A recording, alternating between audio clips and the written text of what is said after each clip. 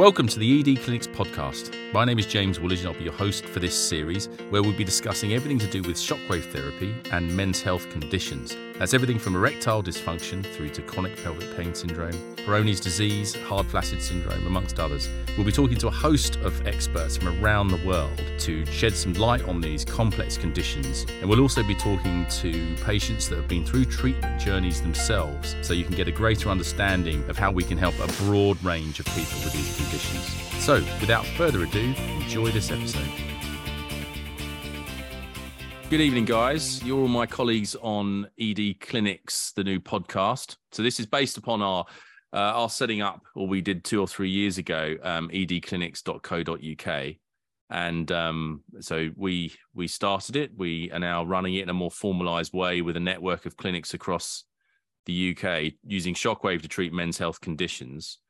So this is our introduction podcast. So I'll introduce you all first. I think that having not done this on YouTube before, but Benoit, have a wave. You're head of education for Venn Healthcare and Storts and all things shockwave in the UK. So and you're also an author and pretty well known in the physiotherapy world. Over here is Stuart. He's a bit of a pioneer. So he works out of Birmingham and he's been doing it longer than all of us and gave us. To be fair, you gave us the confidence, I think, 3 or 4 years ago to start doing it ourselves. So hats off to you. You've treated certainly more patients for this than I think most people have. Bottom right, Eve.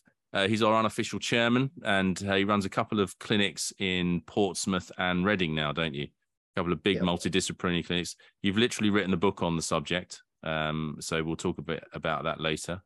Uwe, you run a big clinic in Leeds. And you're an award-winning physiotherapist and fantastic all-round guy, and also teach internationally now, North America and everywhere else. So for my part, I run a small little podcast called the Shockwave Therapy Podcast, and I've got a couple of clinics in Suffolk and East Kent. So to kick us off, to give us a sort of an idea about what we do with ED Clinics, Eve, can you just give us a bit of a roundup about what we're trying to achieve with this? Well, really, I think this sort of philosophy of ED Clinics was to try and bring together a group of specialists from sort of different backgrounds and different professionals. But what we all have in common is our expertise is in shockwave therapy. And then the idea was to collaborate on, how we could treat men with erectile dysfunction. And it's kind of, enhanced from there that we're not just doing the sort of erectile dysfunction, but also now treating patients with, Peyronie's disease, chronic pelvic pain syndrome, and hard flaccid syndrome. So we've expanded on that. Now, obviously, as a kind of a brand, we all have the same, sort of core value that patient safety and well-being has got to come first. And therefore, I think what we are experts at is really patient selection. Getting the right patient is going to, allow us to have better outcomes, and our effectiveness will be better. Now, although we are a small group of people, what we've now done is we've, actually created a platform for potential new clinics to join us. One of the main problems that we've had is first of all, patients struggled to find clinicians who are doing this type of treatment.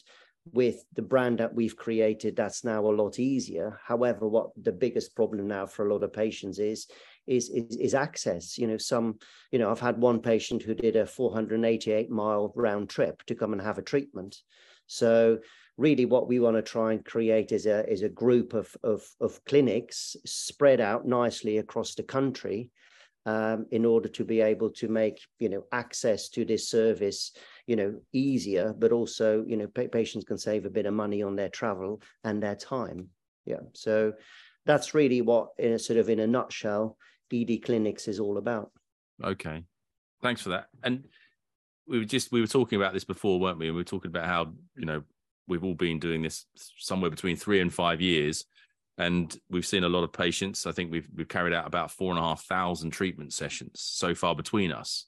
And as a consequence of that, you do learn from patient experiences about how they've been to other clinics and their experiences in other clinics. And that's helped us sort of try and hone in on what patients are really needing and are after as a service, and what they're not perhaps getting from other clinics when they come to see us.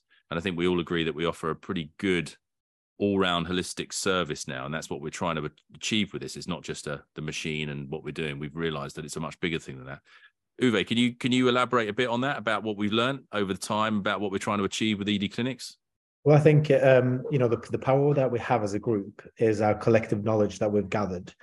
And so when you mentioned these 4,500 patients treatments that we've done, and I think that what we realized is that it's so much more than just a protocol-based treatment, and how each individual that comes through the door is actually needing a very specific approach that's tailored to them, just like any other piece of healthcare.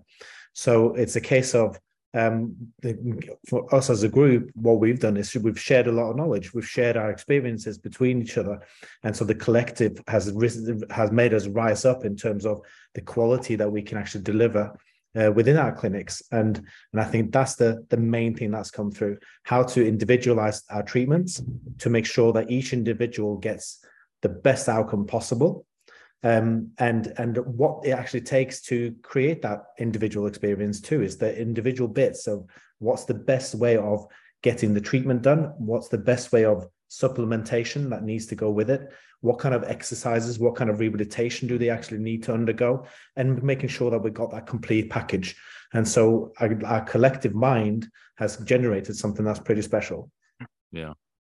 And Stuart, because you're our pioneering experienced person, all of this, how's it been for you working with us as a group over the last 5 years in terms of the anecdotal experience that we've had in terms of changing or slightly adapting the evidence base to then realizing the patient in front of us needs this bespoke approach? And in terms of things, how have you found that journey over the last 5 years with us experts joining you?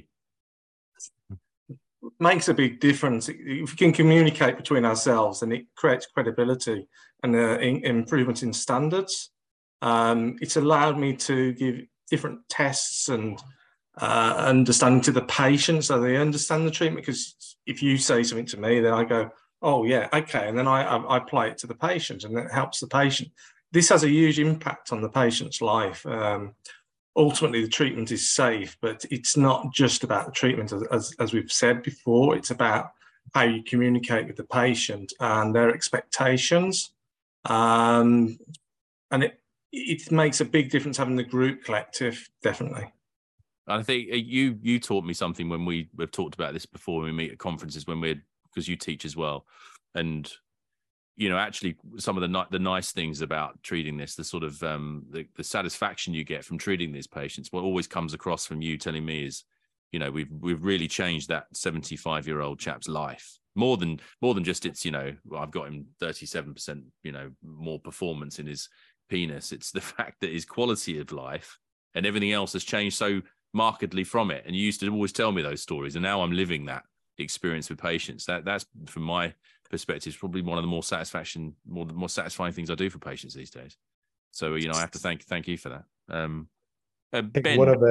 I think one of the biggest things that you realize when you start treating this patient group is, one, how complex they are and how needy they are of actually being able to talk to somebody.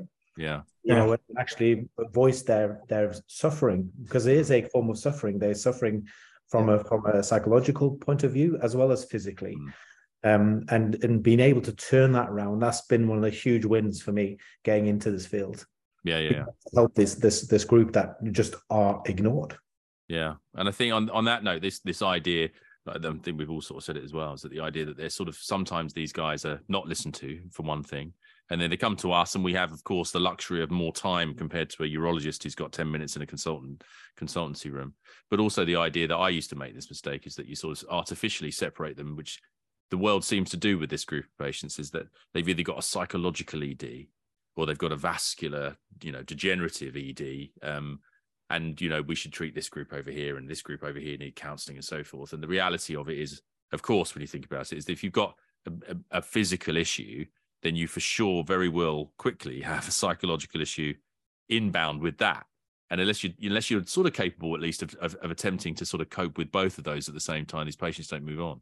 So you very quickly have to be a good listener and understand. Of course, not saying, you signpost off if they're, got particular issues that need dealing with. But as it harks back to what you said, it's way more complex than just they've got a physical issue or psychological issue.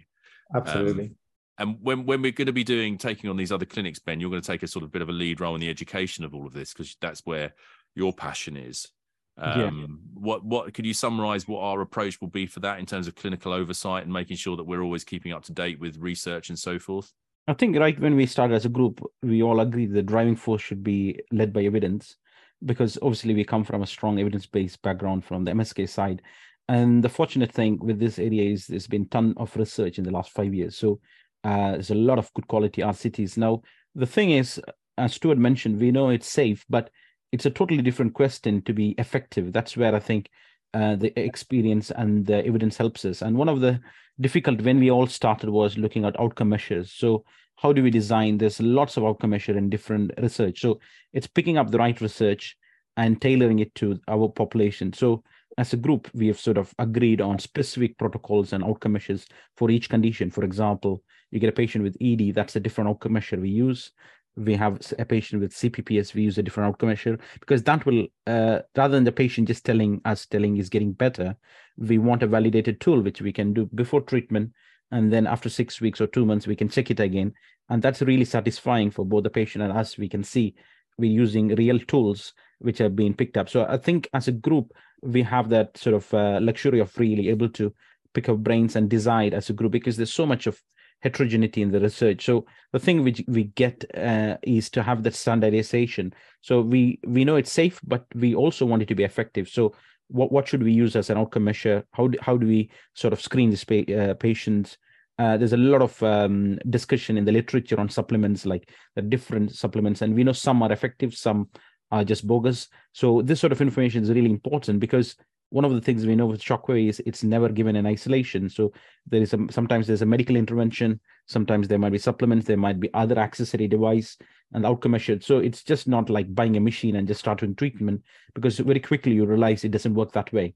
So what we have as a group is we have created that sort of evidence-based package, right from the screening tool with outcome measure, adjuncts for the right patient. And also what we have learned over time is we have a good clinical prediction rules. So we know that using certain outcome measures that we know these patients are going to do well, and we can be honest about them, because to be honest, we might not be able to help everybody.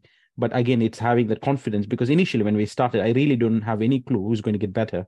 But right now I can make that honest judgment where I know based on these factors, I can do that. So somebody joining our group will have that access to all those sort of years of that sort of paperwork, the screening tools, so they can pretty much start implementing and having the confidence to say, okay, I expect you to do well. And some patients, they might not, but we have the information to do that. So I think that's where the education is massively important, and the new research is coming, and we'll keep updating, and we'll be feeding back to all the members of the team. And that's really vital, because if somebody, if a patient asks us, it's sort of entirely driven by science rather than just a device. Yeah, good. Thanks for that. I think that, so, I mean, that's really, I wanted to cover this as introduction to this podcast, and we're going to be once a month. We could be meeting with different experts on this subject field. I think I'm going to try and mix in for people listening as well, some case histories, so that people can understand that we treat such a broad range of people with this, and sort of give a taste of the complexity of the sort of the problems that we're dealing with. We'll also talk about, the machines we use, the best evidence type approaches that we use. And so, yeah, there should be some good topics. There should be something for everyone out there. So anyway, guys, thanks for joining me today. And we'll be speaking again soon. Thanks. Thank you. Thank you. Thank you, guys. See you guys. See you later, guys. Bye.